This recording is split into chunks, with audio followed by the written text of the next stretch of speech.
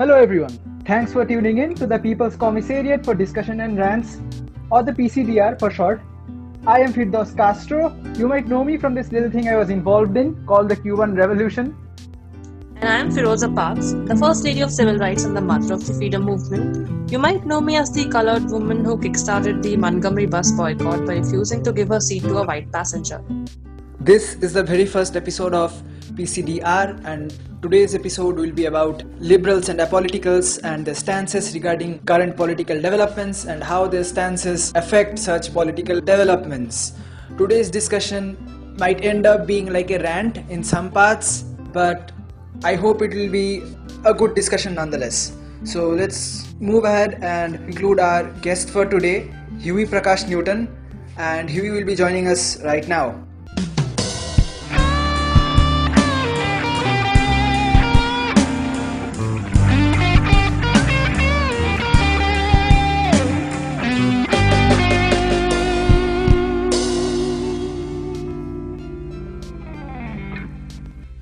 So now we have Huey Prakash Newton with us. Huey, why don't you tell us very briefly about who's Huey? Maybe a line or two. Nice to meet you all. My name is Huey Prakash Newton. For people who don't know who Huey P. Newton is, he was founder of the Black Panthers Party in United States of America back in the 60s. Huey, as far as I understand, the Black Panther Party had socialist goals. So would you call yourself a socialist? Indeed, I do. Okay, given that you're a socialist, Huey, what's your view about apoliticals? It's important to make the distinction between apoliticals and liberals. Apoliticals are not liberals. Apoliticals are people who do not align themselves on any spectrum, and they think the things that happen around us happen in isolation. But with liberals, we see that they do not align themselves to the left or right, but they do have some political preferences. And although they don't connect events with each other, but they have their political alignments, which we do not see like upfront. So that's a brief description of apoliticals and liberals. Are there any similarities between like apoliticals and liberals other than not being either on the left or right, or do they have some similar effect on events and how they are perceived in general? I mean, there are some similarities between apoliticals and liberals, because both of these people, they like to decouple incidents from each other. I mean, for example, if you see the recent incidents in USA, for example, the movement regarding the Black Lives Matter. Yes. You see, liberals and apoliticals will talk along the same line, saying that it's about George Floyd and the police officer who killed him or murdered him. So they don't see this incident as part of a larger occurrence, which is the institutional racism. And this is and like if you go deep into this, you'll see that the social media is flooded with liberals and apoliticals hashtagging as all lives matter, which is ridiculous, because of course all lives matter, but the point is all lives are not persecuted or marginalized in the same way. So this is one big similarity. Exactly. I saw this analogy on Twitter, I guess day before yesterday. We talked about that if my house is burning, but the other person comes and says, but what about my house? Dude, your house is not burning. Why do you want to talk about it right now? House is burning, we will talk about you as well. Exactly. I mean, the issue with liberals and apoliticals is that they want to appropriate the things that happen around us. The issue with Black Lives Matter is like the persecution of blacks because they are black. It's not because they were stealing something or like making forgeries in this case. It's because there is racism which exists in our society, especially in US. We see this like flare-ups, but the white man doesn't have to face these consequences. So it's like really inconsequential to say all lives matter in this case. And apolitical people don't really care about anything what is going on. They are just trending Black Lives Matter or All Lives Matter for the sake of the hashtag or the social media trend. Because when anything goes right, anything wrong goes right in front of their eyes, they tend to ignore it all the time. For example, we can see the recent Delhi riots. No one spoke anything about it, and the current current situation in the country where the Delhi police is currently arresting a lot of student protesters in the name of sedition, and no one wants to speak against that. No one wants to speak about the Kashmir issue. I think it's a general theme with liberals and apoliticals. When we talk about women's rights, there's always a voice in reply to the talk of women's rights. It will come as a reply that men's rights should also be taken into account. I think it goes along the same vein in how Black Lives Matter and All Lives Matter, how those things go along. So, yes, absolutely. If you're talking about blacks, and just because you're talking about blacks, you have to also make it a point to talk about the other kinds of oppression that takes place around you. I mean, America is like really far away from India, for example. We're just talking about it because we're hearing it on the news. But the thing is, when we open our news channels or like browse through our media, we see such incidents in like India on a daily basis. Like police killing the daily migrant workers, or Kashmiris being persecuted, and of course the daily pogroms. So, and where is the hashtags going on in India in that respect? Like, we don't see such flare-ups from the liberals when they see such incidents. True. So selective bias is really problematic. So also, speaking about how apoliticals or liberals don't connect issues that are happening with deeper political reasons or occurrences, I think talking about that, we can also observe the tweet that Ivanka Trump, I guess, gave about a poor migrant laborer's daughter carrying her father in a bicycle. And I think that's a trend in liberals and apoliticals that transcends boundaries. Like, Ivanka Trump is American, but she's doing what Indian liberals do on social media. Yeah, but like Ivanka Trump really doesn't care about if a migrant worker is like flying on a jet plane or walking barefoot towards his home, because she's not coming to help them over here anyway. The point is that people in our country also saw that her tweet, and then they were forwarding it saying such a proud thing. Trump's daughter is talking about our daughter, such a great thing for us. I've seen such posts on accounts, Instagram accounts, which have followers in at least thousands or something. People are taking pride in something that is so miserable that they should be ashamed of themselves, that people like their own citizens are going through something like that. I don't know how people are taking pride in that. This is true because even when you see our Prime Minister speaking on national television and saying that we need to be Atmanirbhar, which is basically self-reliant. Yes. I mean, self-reliance is a good thing in itself. But the thing is, when you look at a poor girl who is carrying her father towards their home, like walking 700 kilometers or 500 kilometers on a like barefoot or riding a cycle, this is not self-reliance. You are forcing them to be in this condition. I mean, you have to see the conditions they're living in. And I feel like a lot of my relatives or like my friends, they were like, oh, why can't the migrants stay wherever they were staying? Why do they have to move and everything? And even now when the cases are increasing day by day, I have friends and relatives who are actually blaming the migrant workers. They're like, "Arey, ye log ja rahe hain," and they're taking the virus from place to place. Like, they don't want to think about the problems they've been facing from last 2 months. And that's actually very sad.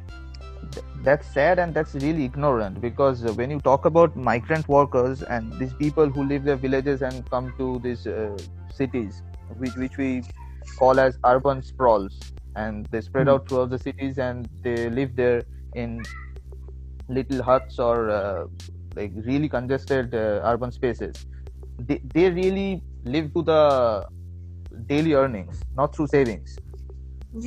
So once that gets exhausted, it's really problematic for them. At that point, they will really have to move from that place, because once you don't have work and you don't have the resources to feed yourself or your family, then you are stuck and they don't have any choice other than moving. And I would like to add that the problem with this is that apoliticals or liberals who don't want to politicize this issue basically stop anybody from being accountable for these plights of the migrant workers. So when somebody is saying you don't politicize the issue, I feel they're also implying that nobody should be held accountable for these tragedies. What that does is that in the mainstream discourse, it kind of spreads the idea that these are something that we can be sad about, but we shouldn't go about holding anybody accountable for the same, which I think is detrimental for socio-political change in general. I agree. Yeah, I agree with this, because you see, when we see these people depoliticizing these issues, at the same time they are sad with the situation in the country. It's like saying, I know these things happened because of the pandemic and things will sort themselves and people will be fine once again. I mean, before the pandemic, these situations were already there. People were already suffering. It's just that after this pandemic, people are suffering even more. Yeah. And the population which is actually suffering are the lower classes. So now that we are seeing it on television or reading it on newspapers, we are saying that things will get better once the pandemic is over. No, for these people, it's not going to get over so soon, or probably it will never be better than what it is right now. So that's a political issue over there. Like, for example, if you talk about the public distribution system in India, the rations, it doesn't get delivered, and there are hundreds of reports going around in media which says that the public distribution system has actually failed. It has not been able to serve the people who needed it. Then you come to the healthcare systems, the lack of protective equipment, the lack of testing kits, the irregularities in maintaining a good database for testing these people, and also quarantining people on a very scientific basis. So these are issues which are political. I mean, these decisions are taken by political bodies. You cannot go wake up one morning and say doctors should do these things. They cannot do these things without the support from the government. Talk about the pandemic, we can also talk about liberals and apoliticals and how they react to the issue of climate change. I mean, we can come back to that later on, but they have some weird ideas regarding that as well. I'll just give an example. Like, liberals and apoliticals, they're like, you can solve climate change if you stop using the air conditioner. If everyone starts, that's a very popular narrative these days. I mean, how does that work out? I mean, you are not organizing a mass, you are not mobilizing a mass to let them stop using air conditioners or whatever. If I have to add something here, it's not connected to climate change, but the same, the narrative going on is if you uninstall Chinese apps from your phones, then you can beat China. That is the worst narrative I've ever heard. People are so obsessed with it. They're just like, okay, we'll uninstall Chinese apps. That means we will win. How does that work? Yeah, this is true. I mean, you're living in a very people are living in a false consciousness that deleting Chinese apps isn't going to solve anything. Apps are not the only thing China exports, so as to say, because I was reading some articles last night and I found that I don't remember the name of the fertilizer, but there is some fertilizer I think diammonium phosphate or something like that. India exports 50% of its quantity from China. Sorry, imports. So India also imported the steel used in the Statue of Unity. Yeah. So the max. So there are things which don't come out in the newspapers, right? How much China actually invests in these startups Swiggy, Zomato, and other things. I don't remember the list of the apps, but it's around 10 or 15 apps which have got heavy and huge investments from the Chinese investors. Yeah. So do we start abandoning everything instead of actually developing our own indigenous technologies and industries? I mean, that has gone back towards the end pages. The idea of relying on our own indigenous technology and capabilities. Why just ban apps when we can actually talk about developing our own competencies? But then that way you'll have to ask the government to do something about it. Yeah, or people just don't want to talk about it because it's kind of easy to talk about banning apps and being escapist. Yeah. A lot of sentiment is working also in this case, as much as I feel, because if I say something banning Chinese apps might not make that much of a difference in the longer run, people can just call you China ka dalal, and that's kind of definitely you call anti-national or whatever. So yeah, I mean, the idea of Swadesi movement or Swaraj that used to be there before independence. That actually propagated through the idea that we should develop our own products and stop using British goods. That was a point where we actually thought of developing our own industries. But in this case, we are not talking about developing our own industries. So I think this is a huge difference between the Swadesi movement and I don't know what do they call this, Atmanirbharta or so. I would also like to ask both of you, what's your idea about identity politics, regarding this when we are talking about liberals, because they seem to be very fond of what people say id poll.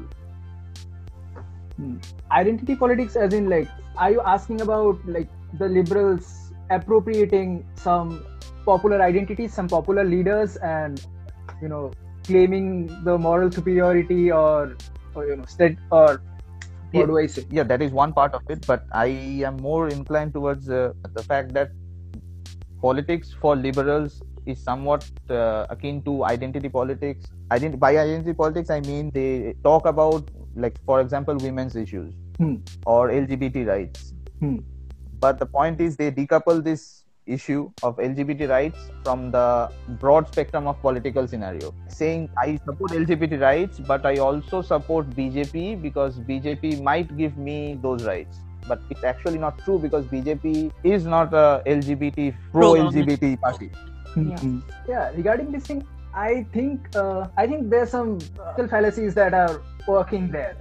So, for example, it's true, people see their problems like LGBTQ rights or women's rights as something that's isolated. So if we dig into BJP's actual allegiances, like how the ideologies of the VHP or the RSS, how they go on, so their ultimate agenda is nowhere to liberate LGBTQ people or to talk about women's rights. So it's based on a very, how would I say, flimsy ground, that they believe, for example, that the BJP in the long run would be better for those specific rights.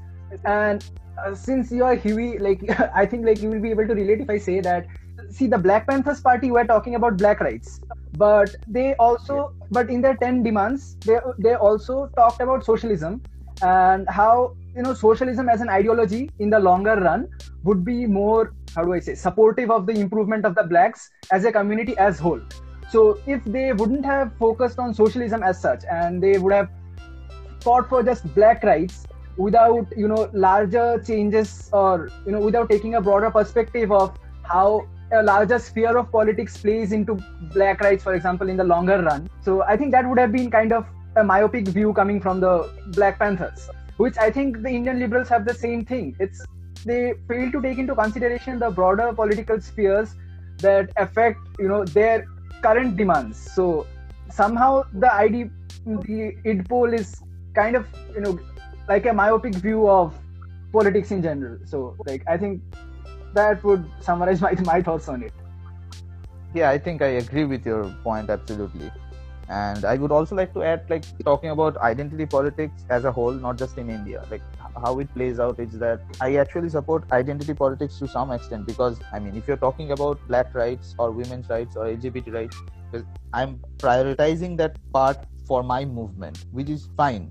But you cannot isolate that particular movement from the other movements which actually stand in solidarity with you. For example, like if you talk about the Dalit right, I mean, if you have a full-fledged Dalit right movement in India right now, like it will gather huge momentum considering the population. But the thing is, you will have a huge momentum going forward. If Dalit movement gathers real momentum, it will be a huge movement. But the thing is, the tendency of few of the groups from the Dalit movement, like as it exists today, is that to decouple itself from the other movements by prioritizing itself, which is fine. But the thing is, you cannot delegitimize other movements which care about Dalit movements as well, just because you want to prioritize yourself. Indeed. So if you really want to have a mass movement that attacks the established ideas, the establishment as a whole, I think we need to be together and stand in solidarity with each other. That's the only way we can go forward. And I'm saying this to liberals as well. Like, if you really want to care about the issues, start talking about politics as a whole, the society as part of the broader political economy, instead of just talking about air conditioners or eating pulses instead of meat or whatever.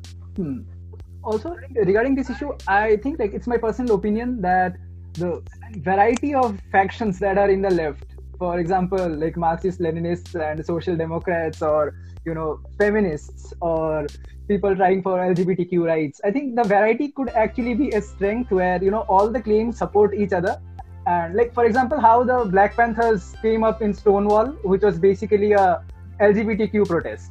So that solidarity between the factions of the left, regardless of the specific issues that they are trying to settle, I think that could be a greater thing for the liberation of a lot of people in the near future. True. I mean, like infighting never helps, and the quicker the left spectrum understands this and like fights this problem in a cohesive way, I think it will be better for us. And this is not the first time we'll be talking something like this, because as I was watching a movie a few days back, the British movie called Pride. It's a 2014 movie. The LGBT people, they stood beside the miners' strike in UK, and they fought for the rights of the workers. You see, a cohesive movement is really beneficial for the working class and the non-ruling class people. I mean, like working class also includes the LGBT people, although some like really orthodox Marxists would like to say like LGBT are not part of their movement, but I think that's completely horrible to say, ridiculous. Like, why would you isolate a certain group of people, a certain community who are already marginalized and oppressed, and saying like they are really not Marxist and we won't take them in? Like, this sort of gatekeeping is really problematic. Also, I think the differences between the factions in the left, for example, say Marxist-Leninists and anarchists. Okay, the differences between Marxist-Leninists and anarchists, those differences will actually be differences when we are actually shifting the spectrum towards the left. When the left, the left goals are already being achieved, then further down the line, there might be an issue about, how do we go about it? Like, anarchists have a different vision, Marxist-Leninists have a different vision. But right now, how we see politics in India, there's a certain right-wing slant in the overall political atmosphere. Here, I think fighting over, smaller differences, smaller identity politics is kind of ridiculous, because right now it doesn't matter. Only when, you go down the line of establishing a socialist state or getting rid of the state altogether, only then it becomes, a matter whether somebody is an anarchist or a Marxist-Leninist. Right now, it makes no difference, because the political atmosphere is so much leaning to the right that it matters very less that what your eventual goals are. Like, that's my opinion. True, I agree with this, because I mean, the proof of your opinion, the empirical proof is that the situation right now in India is so much tilted towards the right, people don't even want to acknowledge the left. True. So that's a consequence of this infighting and this splitting up, and whatever way you put it, it's a consequence of that. Like, at least one big reason why the right has gained upper hand, because like if you see the right wing, the entire right wing, BJP under the NDA government, they're really cohesive about what they want to do, and they end up doing it whatever way they feel like. So I mean, if you are not fighting the right wing, not just in India, like if you talk about Brazil or United Kingdom or United States or Philippines or whichever right-wing government you are looking at, like if you are not fighting the right-wing government as a whole and standing with people who are oppressed, then I don't think there is much chances of winning this political war. True. Makes sense. I agree. Firoza, would you like to add something to this? So my opinion on identity politics is that there are differences in the society, the different kind of problems among different sections of society, and there's no doubt in that. So I think if someone uses this identity and focuses on bringing a change in the problems they are facing, I don't see a problem in that. But as you guys mentioned that, right now the situation in the country is that majority of the people are tilted towards the right. It's actually delegitimizing the whole movement, because people are not ready to recognize the left at all. So when people talk about identity politics, like, or their problems in particular, the right wing can easily just brush it off and not give it any importance. So I think the need today is that people should come together and like fight the right as a whole, and then maybe they can talk about the further issues. True. Also, this cohesiveness that we talked about in the right wing, I would like to point out, like, I read an article which claimed that Veer Savarkar, let's not include Veer, or whatever. So Savarkar was an atheist. So I don't know if the claim was true or false, and it, like, to me it doesn't matter. But the point that I want to point out here is that there are factions in the right wing that are saying Savarkar was an atheist, but most right wingers are staunch theists. Like, they believe in God, they even believe that cows are gods. So if the right wing is so cohesive that they can, they can follow a figure, an appropriate figure that they only claim that it was atheist.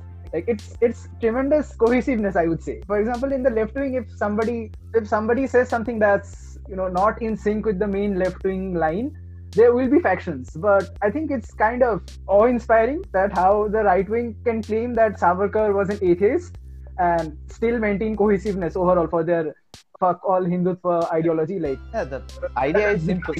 If someone says like Savarkar was an atheist and he's like, you know, still regarded as one of the icons of BJP or Hindutva, it's not like really like, you know, surprising, because when you go to Facebook or any kind of social media, you hear very prominent description of most Hindus who claim to be Hindu atheists. Not be Hindu and an atheist, like they would like bring up a certain like, you know, texts about like, you know, Gnostics or whatever, and say that like Hinduism accepts atheism as part of it. It might or might not. I am not going into the literary aspects of it, but point is, you can appropriate certain qualities of people, certain communities for your political gains and for standing in solidarity.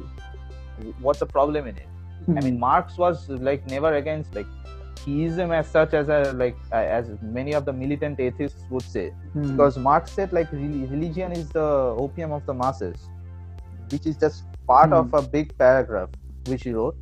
And he also said it is the sigh of the oppressed, which means like if someone is like jiska kuch nahi hai uska bhagwan hai, that kind of thing.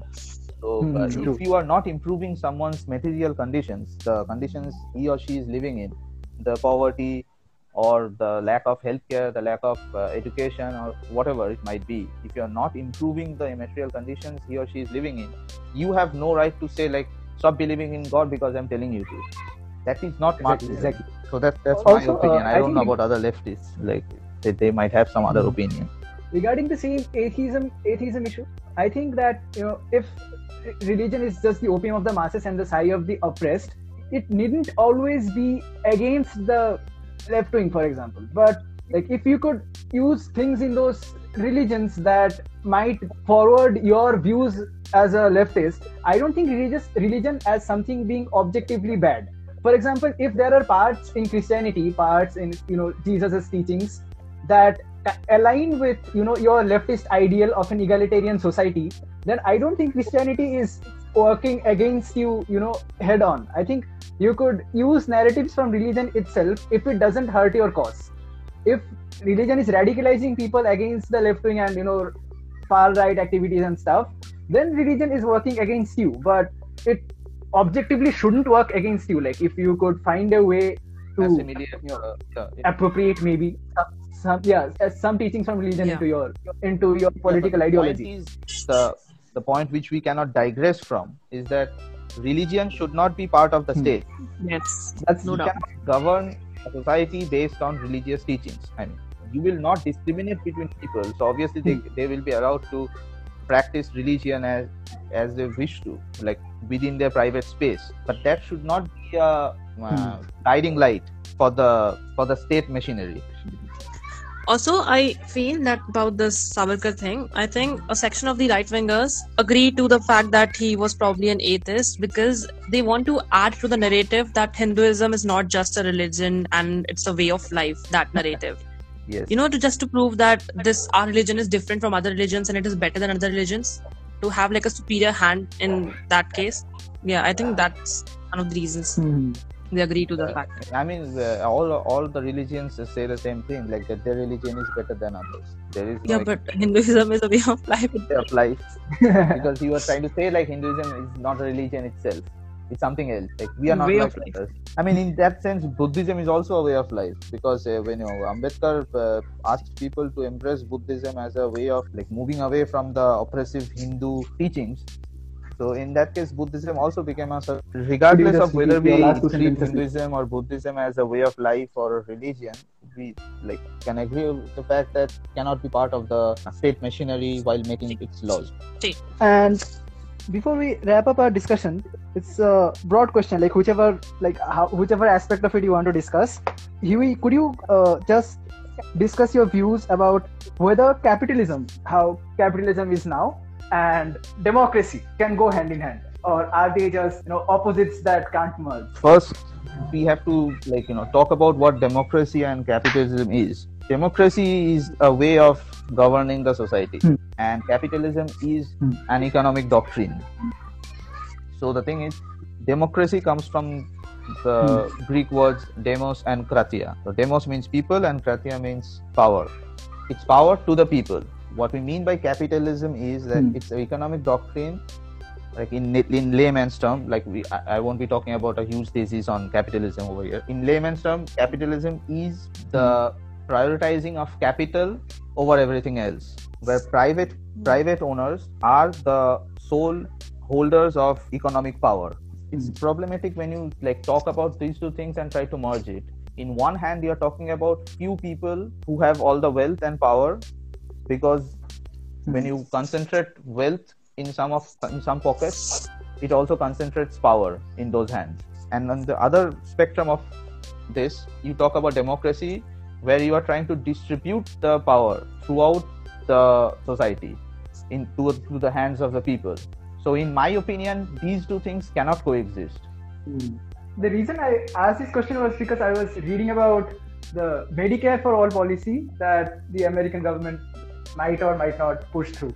So interestingly, before the pandemic, in 2019, the popularity of Medicare for all, I think, was somewhere around 42 to 48%.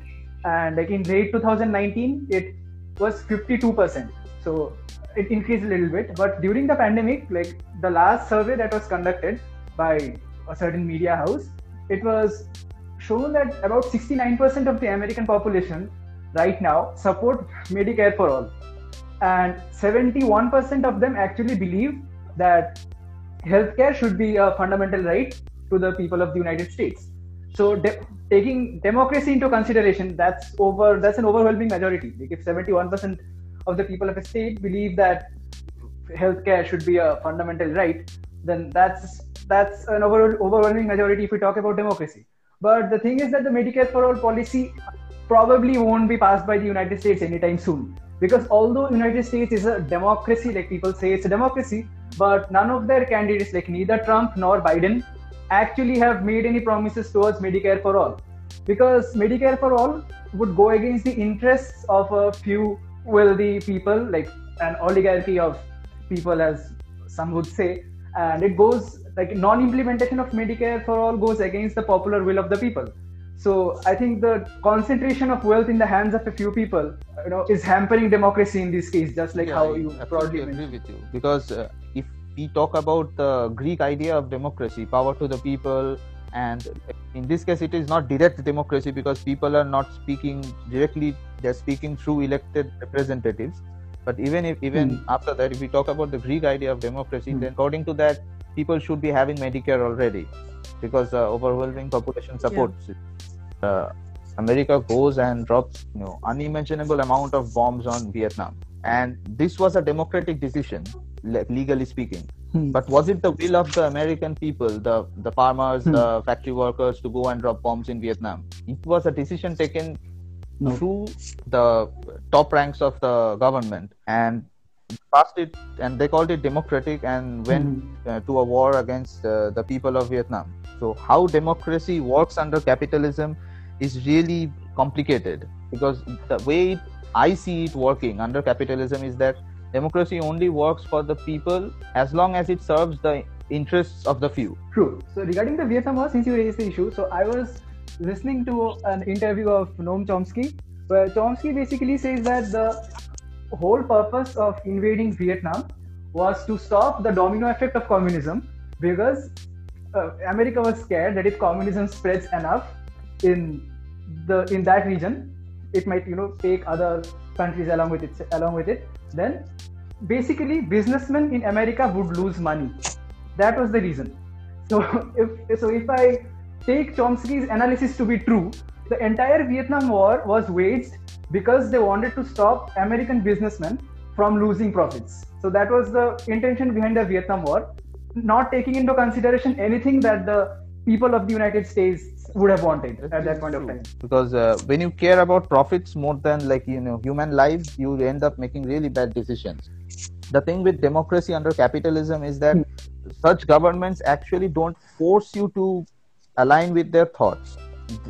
These governments are not conquerors. For example, when America takes a really bad decision of going into war with Vietnam, or for example our government, Indian government takes a bad decision against the people, they're not really forcing you to, like, you know, they're not really conquering your self, so as to say. They are extracting your consent because you are actually going and voting for them. So they're extracting your consent through means which can be explained in through the words of Marxist writer Antonio Gramsci, who developed the idea of hegemony. So if you talk about Gramscian hegemony, it's one of the ways where the ruling class actually perpetuates itself through spreading its ideology throughout the masses, so much so that you start believing it even if it doesn't serve your own purpose. And the only way you can do this is through a lot of money. If you do not have enough money, you cannot push through this agenda. And this is where political campaigning comes in. Like, even if it's false, it's full of lies, or it's non-people centric, you still win elections. True. And I guess in this scenario, the media also doesn't have much to do, because media at the end of the day is corporate owned. So media will also serve the agendas that are in the best interests of plutocrats or oligarchs, or whatever term that you wish to use. I think media's role in this is kind of, you know, we can't expect the media to play a great role in this. They will support, you can see the unpopular agendas itself, like with the media, like with this Islamophobia, or actually diverting issues from what it actually should talk about, like regarding the scarcity of food or the farmers' issues or whatever.